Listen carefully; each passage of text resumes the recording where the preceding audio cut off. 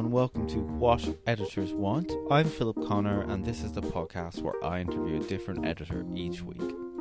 This week, my guest is Hannah Westland, publisher at Serpent's Tail. Serpent's Tail are the literary imprint of the amazing Profile books. They're the publishers of things like We Need to Talk About Kevin, like Lionel Shriver, and Karen J. Fowler's Man Booker shortlisted We're All Completely Beside Ourselves. Hannah joined me to talk about books like Alex Nathan's The Warlow Experiment and the literary phenomenon that was The Essex Serpent by Sarah Perry. We're also going to be talking about Essie Ujwin, author of the Booker shortlisted Washington Black, and how that one book helped Hannah transition from her life as a literary agent into running Serpent's Tail. As always, stay tuned until the end for a preview of next week's episode, and enjoy.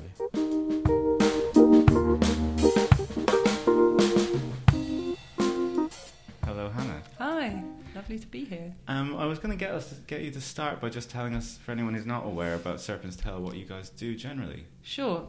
Well, Serpent's Tail was founded in the sort of mid-80s by somebody called Pete Ayrton, who felt that British publishing at the time was really not very interested, or not interested enough in what was happening around the rest of the world. He was a linguist and a great sort of internationally minded and quite radical person, and still is. He retired a few years ago.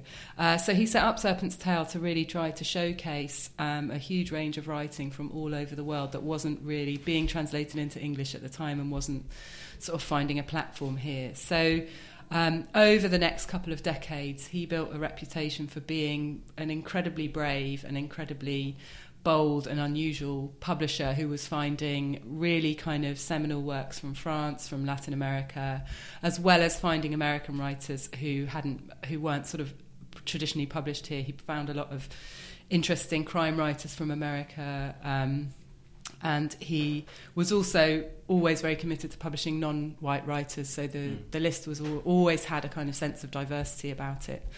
So I'm going to get my dates wrong, but about 12 years ago, Serpent's Tail was bought by Profile Books. Profile is an independent publisher, which up until that point had been entirely a non-fiction publisher.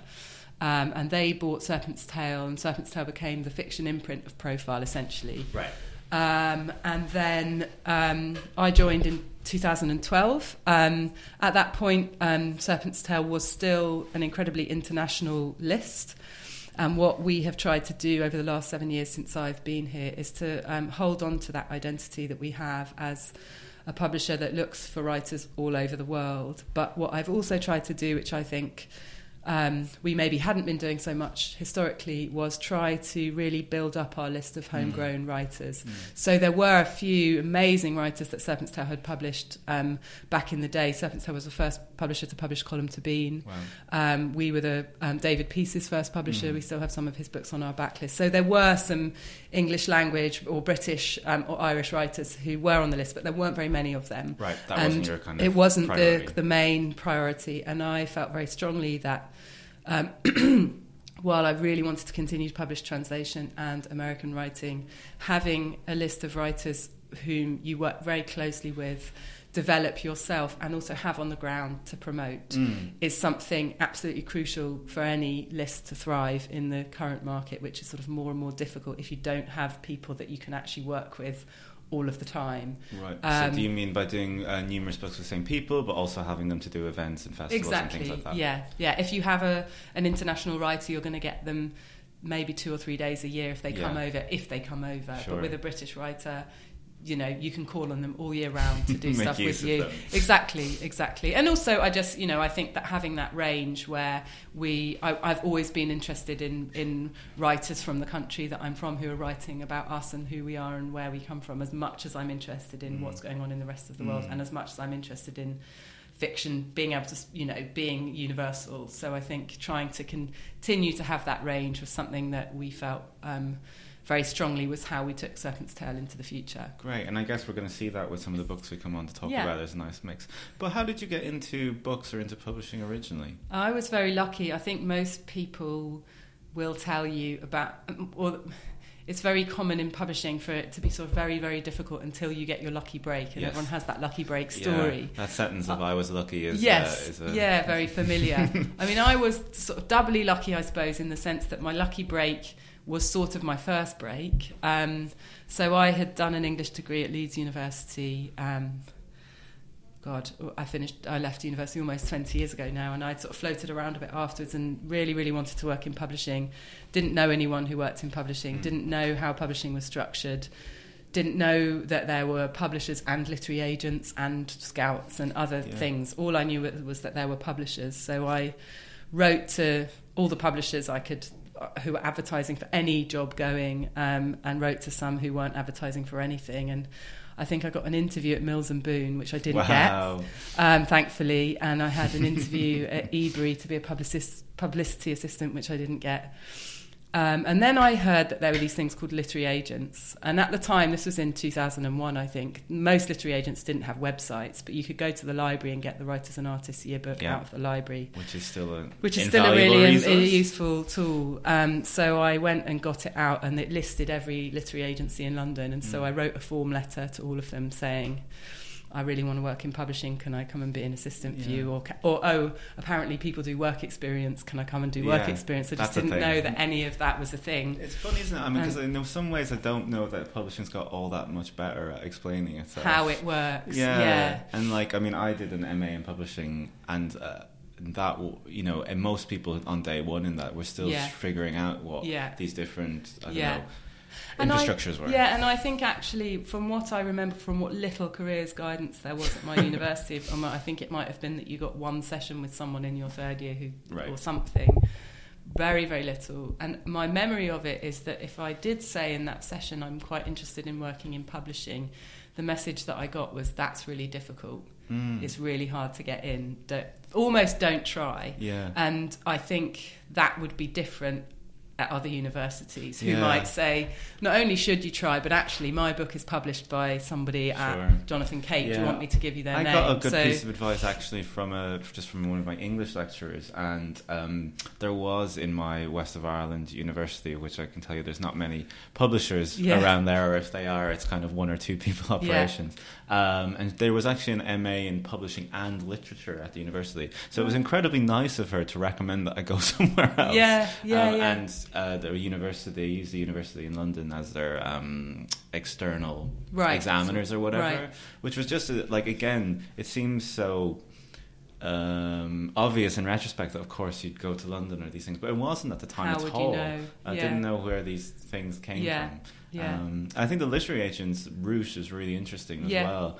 You know, I'm sure you do too. You often get approached by people who want to work in publishing or want to work in editorial specifically. I mean, I thought that I wanted to work in editorial because that's often, if you're an English graduate, that's the sort of obvious aspiration. But then when I found out about literary agents and found out what they did, I realised a lot of that job is very editorial. And also I thought, well, no one in publishing is giving me a job. Why don't I try the agents?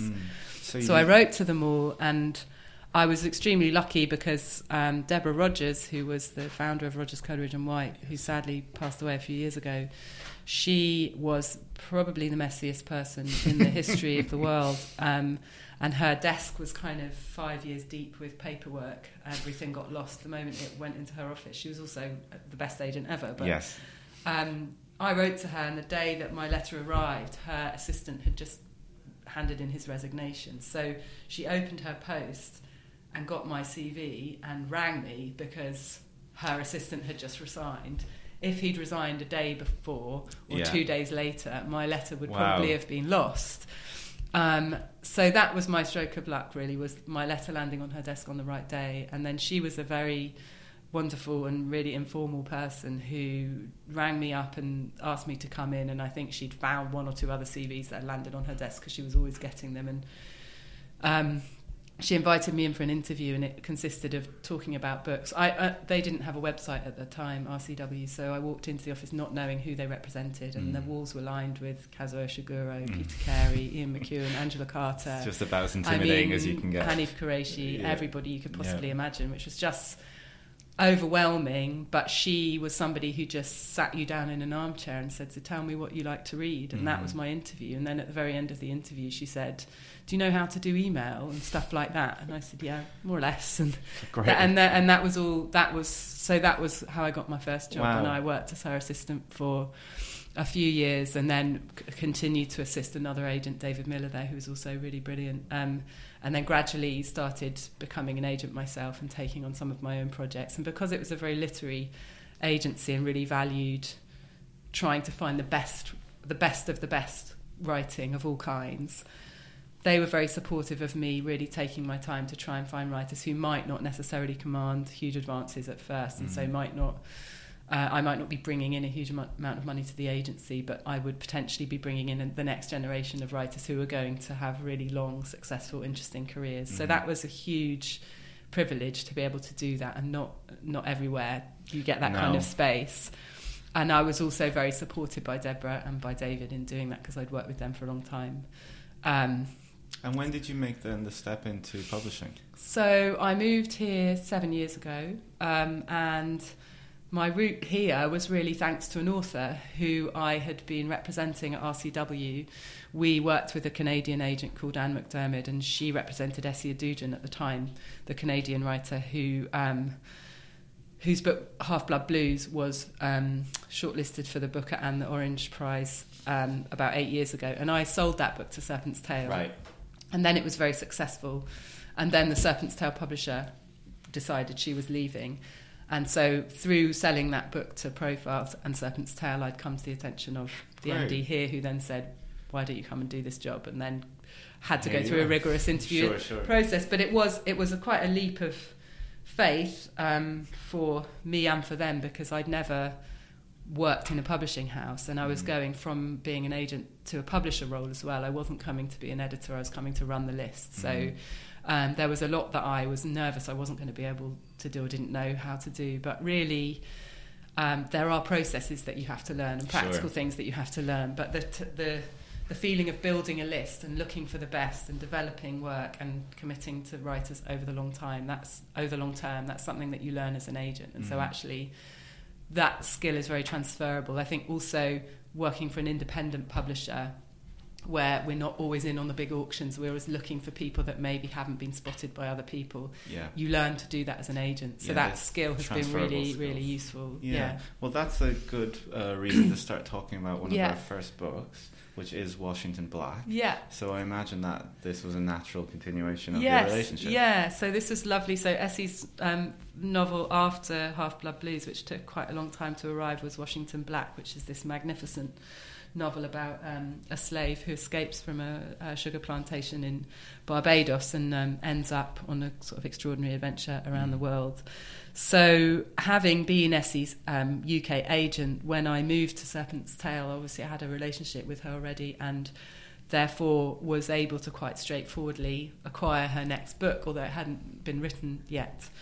And then we waited for it to come in, and it came in, and she has a very brilliant editor in Canada and a very brilliant editor in New York. And between us, we all worked very closely with Essie over quite a long time editing the book. It's a big, complex, multi-layered book, and it required quite a lot of structural and sort of creative editing, really, which she really benefits from and sort of thrives on, I think. So it was a very interesting experience, because it was a really sort of transatlantic multiple publisher effort, and it was a wonderful publishing experience for us, because it'd been a long gap between Half-Blood Blues and this new book, and while people really admired and loved her, she had slightly drifted out of people's awareness. And so the book was longlisted for the Booker about a month before it was due to be published here. So it was the most brilliant start.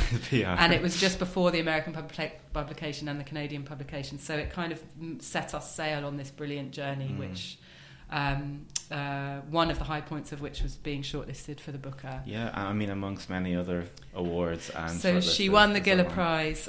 She got finalists for the Carnegie Medal here, yes. the Rogers Writer Trust Fiction Prize, New York Times Top 10 Book of the Year 2018. Yeah, it's quite a list of accolades. Absolutely amazing. And the paperback came out last month.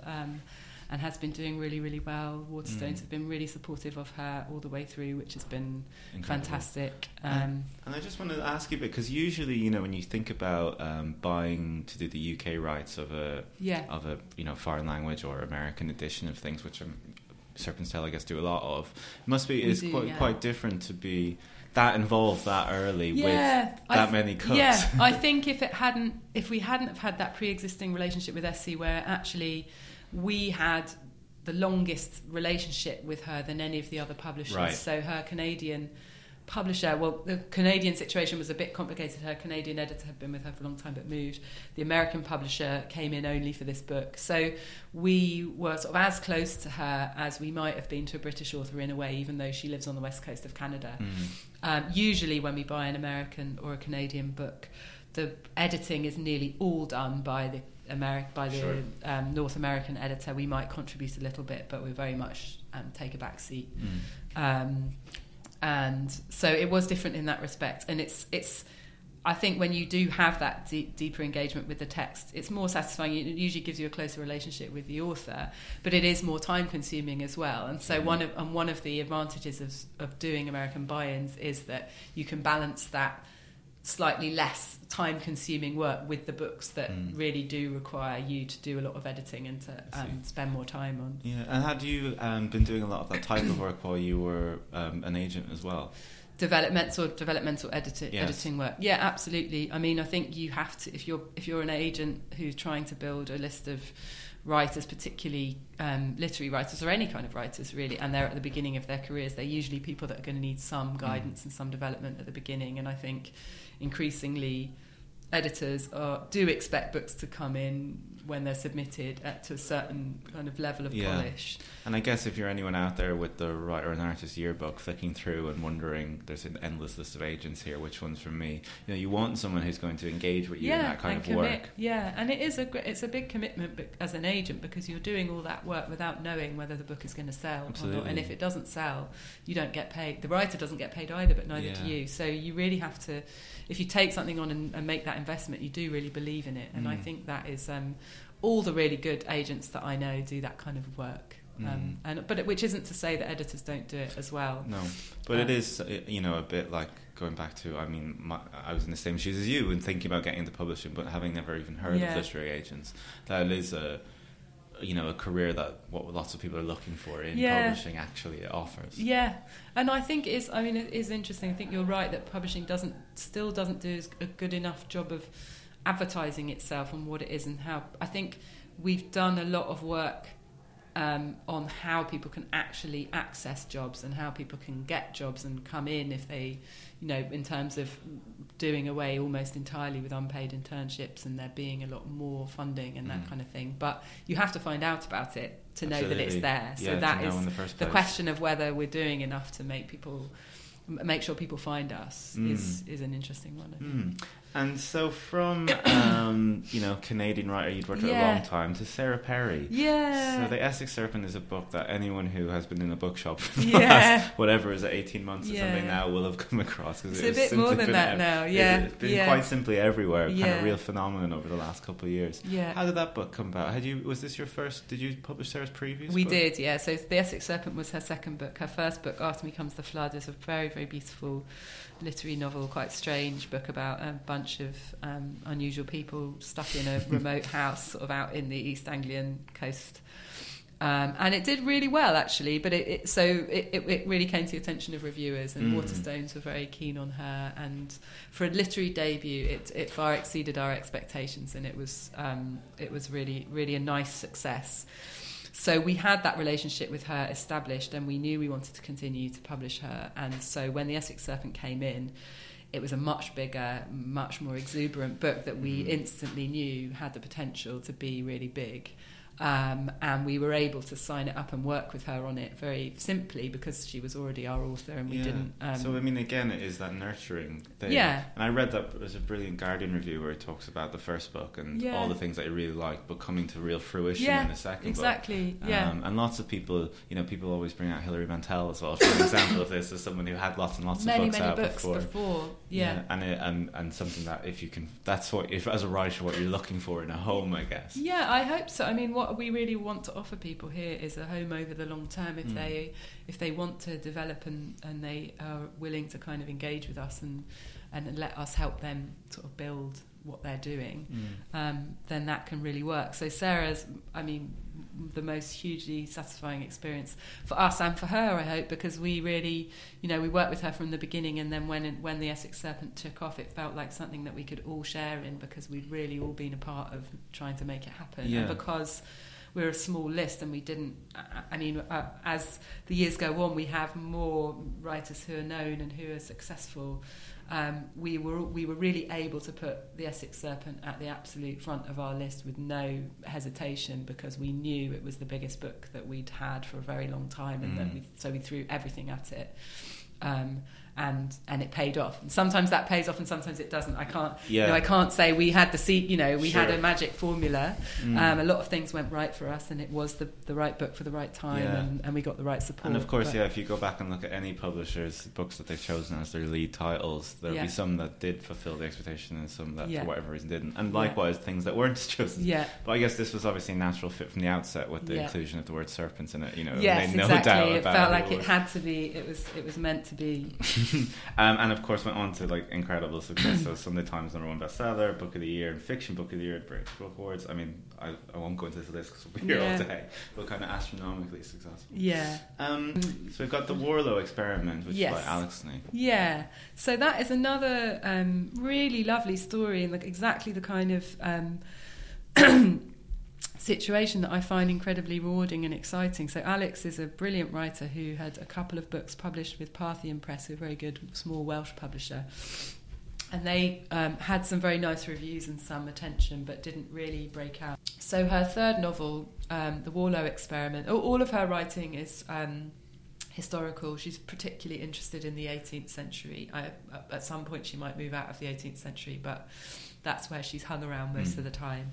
And this book is set at the end of the 18th century. And Alex is sort of deeply knowledgeable about that time in history. And this book was inspired by a tiny story that she saw in something called the Annual Register, which is these sort of leather-bound annuals that you could buy throughout the 18th and 19th century, which had sort of all sorts of ephemera, news, story. They were kind of like almanacs of the year, and you could kind of get them at the end of the year. And the one from 1797 that she had this little story about a very... a landowner in rural Wales who wanted to do an experiment in solitary confinement to see what effect it would have on someone if they lived completely on their own with no human contact for 7 years. So he put an advert out in his local village saying, if anyone's willing to live in my cellar for 7 years with clothes and books and food every day but no human contact, at the end of the experiment I'll give them £50 a year for the rest of their life, which at the time was sort of thousands and thousands. Sure.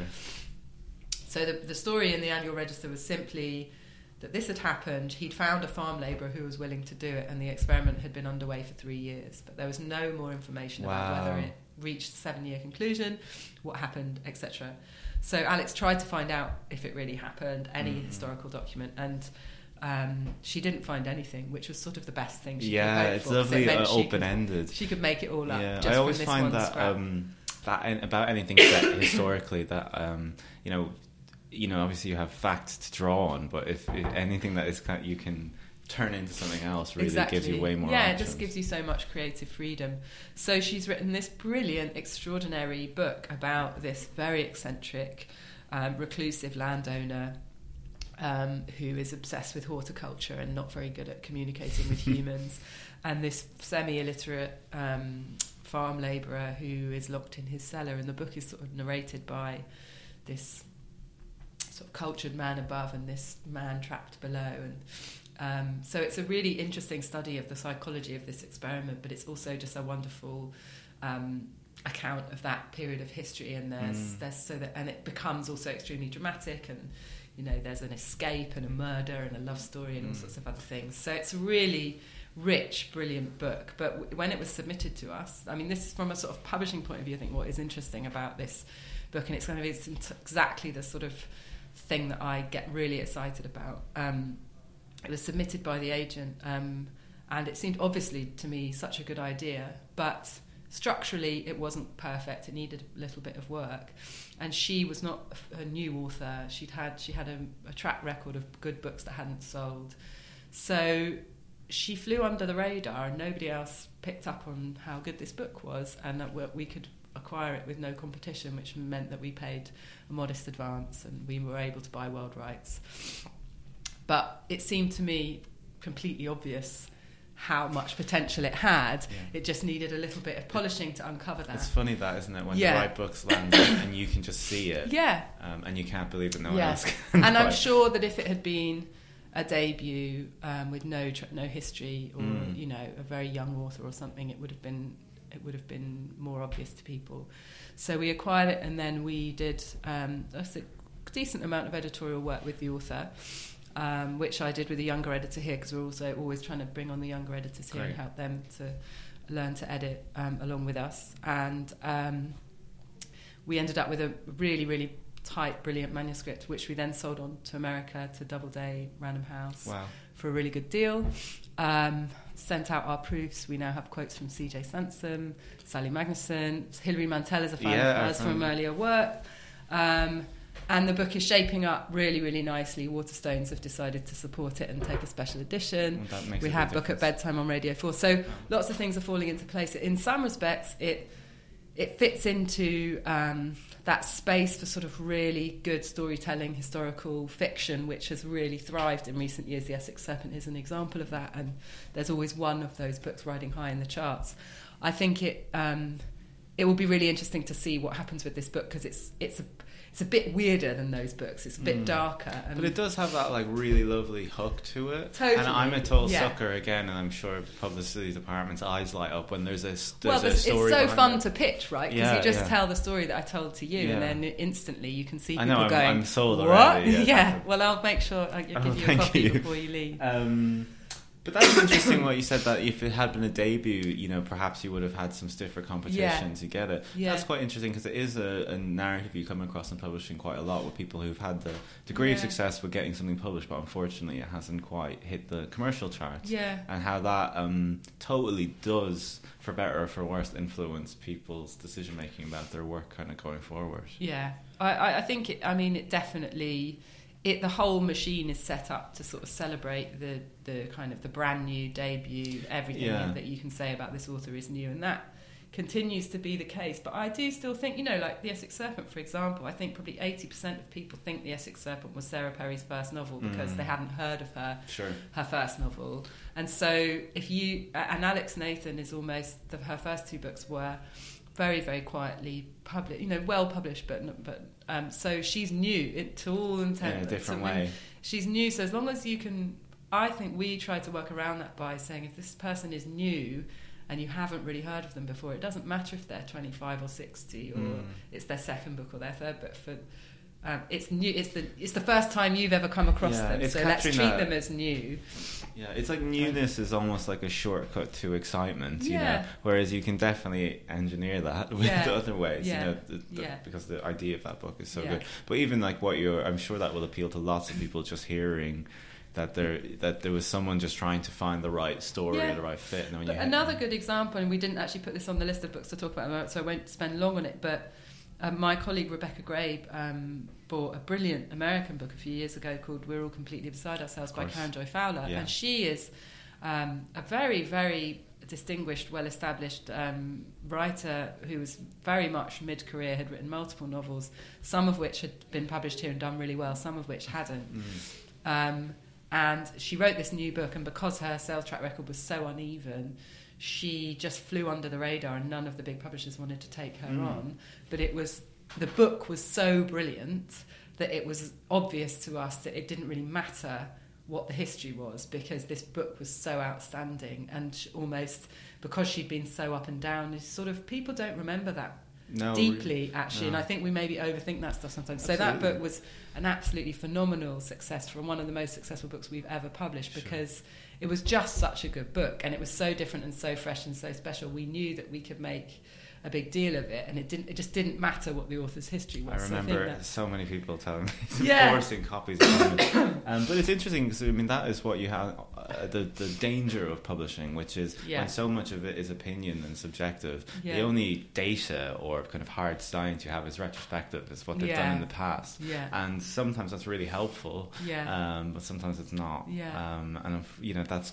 kind of trying to get around that sometimes, is things that lovely places like this can do that. Well, and I think, I mean, you have to, of course, you have to be realistic about the market, and you have to try and look around when you're trying to decide whether to do something. You have to make comparisons and try and think about what it's like and where it's going to go, and if it isn't like other things, what is it, and is that an advantage or a disadvantage? Of course, you have to take all that stuff into consideration, but I think what you also do, and I think everywhere does this, you know, big or small, if you get a room full of people in your acquisitions meeting that say, everything's stacked against this book, but it's so amazing, let's do it. That still happens in publishing, and that's what makes it really magical, and that is enough to drive a publication to success. You know, I mean, then it still might not be successful, but you know the publisher will do everything they can. Yeah, that level of excitement is contagious. It totally informs everything you do. Like even I remember the cover for that; it was so vibrant. And, exactly.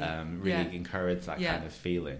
So the next thing I'm going to ask you to talk about is Hollow in the Land by James Clark. So this is another book that's coming out later this year? It's actually coming out next spring. Okay, so that's early 2020. Yeah, James Clark's an amazing young British writer. So he is a debut.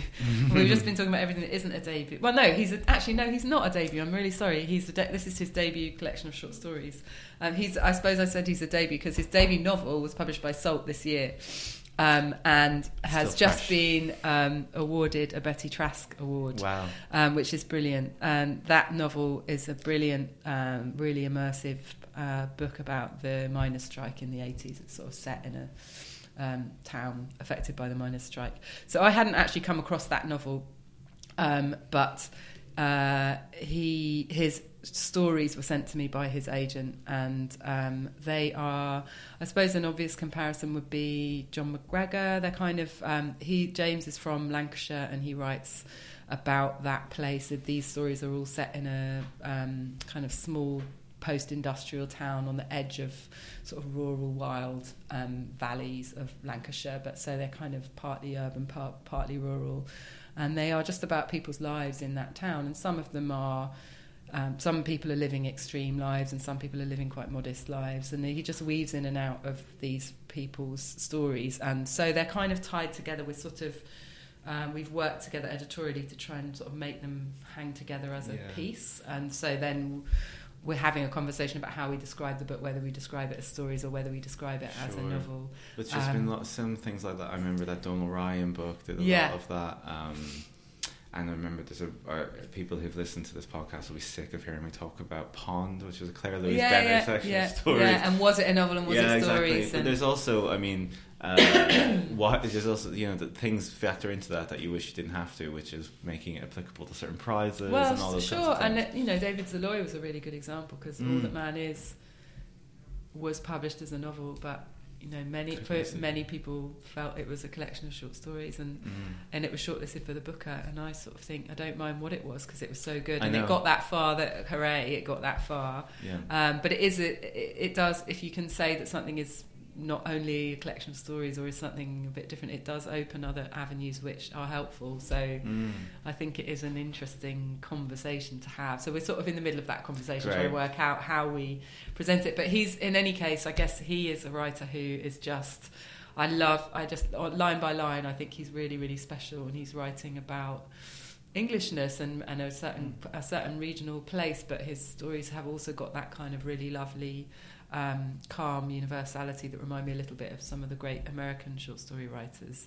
And I've also signed up a novel from him, so there will be in 2 years time or so, there will be a novel coming down the line. So this comes back to trying to build long-term relationships with people where, you know, you take on one book, but that's with a view to kind of working much further into the future. Great. And you know, he has quite a big ambitious idea for a novel for the next book, which feels like it could really take off. Great. So, well, I can't wait to see what you do with this one. yeah. And the last book I'm going to ask you to talk about is completely different from the other 4 books. This is a book of cat poems. Yeah. Featuring everyone from, just glancing, Elizabeth Bishop, Ezra Pound, William Carlos Williams, W.B. Yeats. Yes. So this is it's a bit so different. I wanted to talk about this book because I think it's a good example of how in publishing we have to publish enduring works of literature that we think really matter to the culture, and we also have to spot commercial opportunities when we see them and build. We're businesses that need to be profitable, and sometimes there are really fun things that you can do that just that can work commercially. And this was something that both had literary integrity and a lot of commercial potential. So we work a lot with New Directions, who are a very, very brilliant American publisher, who are extremely literary and have published sort of pretty much every translated author who is part of the literary pantheon of the 20th century, and a lot of poetry over the years. And we buy quite a few books from them, but they published in America last year this book of cat poems, which was mainly from their backlist. And it was a sort of the silliest thing they'd ever done. Most of their stuff is kind of incredible, Laszlo Krasn Hawkeye, and he's amazing. And we thought, actually, people love cats. People love poems. Maybe at Christmas people would love a book, but not just not silly poet, but actual real poets writing poems about cats. So we bought the rights to the collection from them, and then we had to clear all the rights ourselves and do our own little edition. We published that last October, and it was a real success for us at Christmas, to the point where this coming autumn we're doing dog poems, which my great colleague Leonora is putting together as we speak. It'd be interesting to put them in competition. Yeah, well, it is going to be very interesting because we sort of feel that the kind of literary plus cat market is bigger than literary plus dog, but we might be wrong about that. Yeah, for some reason I think that as well. But I know, I'm but sure we might. Be people out there screaming that. And that's dogs not are the very fashionable now. Yeah, cats are fashionable too, but dogs are really in. So maybe that's going to work. I was reading, so we just published a great anthology of working class writers, and Kathy Renson brings a piece in it about playing darts and being a darts champ. Yeah. And she was talking, she uses, darts basically don't feature in literature, is what her point is. Right. Apart from a brief mention in the Sylvia Plath letter. Right. But I just think I love this idea of taking seemingly unconnected pieces and finding that actually here's a whole list of people who found them really great. Yeah. Yeah. Well, we'll have to keep an eye on the dogs v cats. Yes, yeah. Okay, so the last question I'm going to ask you is, that was you as an agent, editor, publisher. Yes. What about as a reader? Have you read anything recently that you've really, really loved that you wished you would have gotten your hands on? Well, there's something I suppose I could cite as something that... Well, there are three books that I read in this new year that have all I found totally brilliant, but they're all books that I never would have published because they're kind of outside of my remit. Does that still apply? Yeah, absolutely. I'll whiz through them. Okay. One is Philippa Perry's book, the book that you wish your parents had read and your children will be grateful that you did, or your children will thank you for reading. Yes. Which is... it's hard to describe it because if you say it's kind of a parenting psychotherapy book, it sounds sort of awful, but it's just a really, really calm book. That makes you think about how your family works, whether or not you have... I have a young child, so for me, I found it very informative and non-judgmental. But it's actually, even if you don't have a child, it's sort of about your own family experiences and how those shape you. And I found it just really affecting and clear, and the package is beautiful. The publishing is clever. I just really admired it as a bit of publishing. It's quite nice to have that experience as a reader and not feel like you've missed out as a publisher, because as you say, it's out of my remit. Yeah. And then the other two books, which are also non-fiction, and this is a terrible suggestion that there's no good fiction out there, and it's maybe also partly that I read non-fiction almost as a break.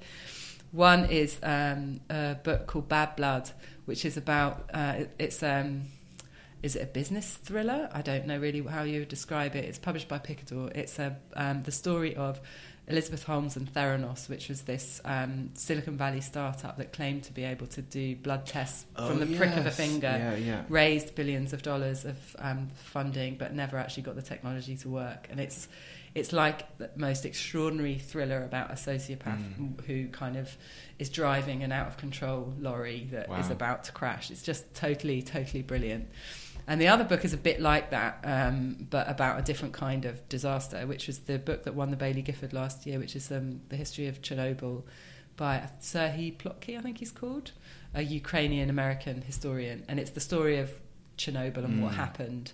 But again, it reads like a thriller because it is like moment by moment how close we got to nuclear apocalypse. But what that event just captured your imagination at the time, and again, it was waiting all these years for someone to tell the story, tell it in the right way. And I guess with Bad Blood and Chernobyl, what both of those books have, which appealed to me, is genuinely extraordinary storytelling, which I guess comes back to fiction in the sense that I think, the best books just grab you with the story and don't let you go, whether they're making it up or whether it is real.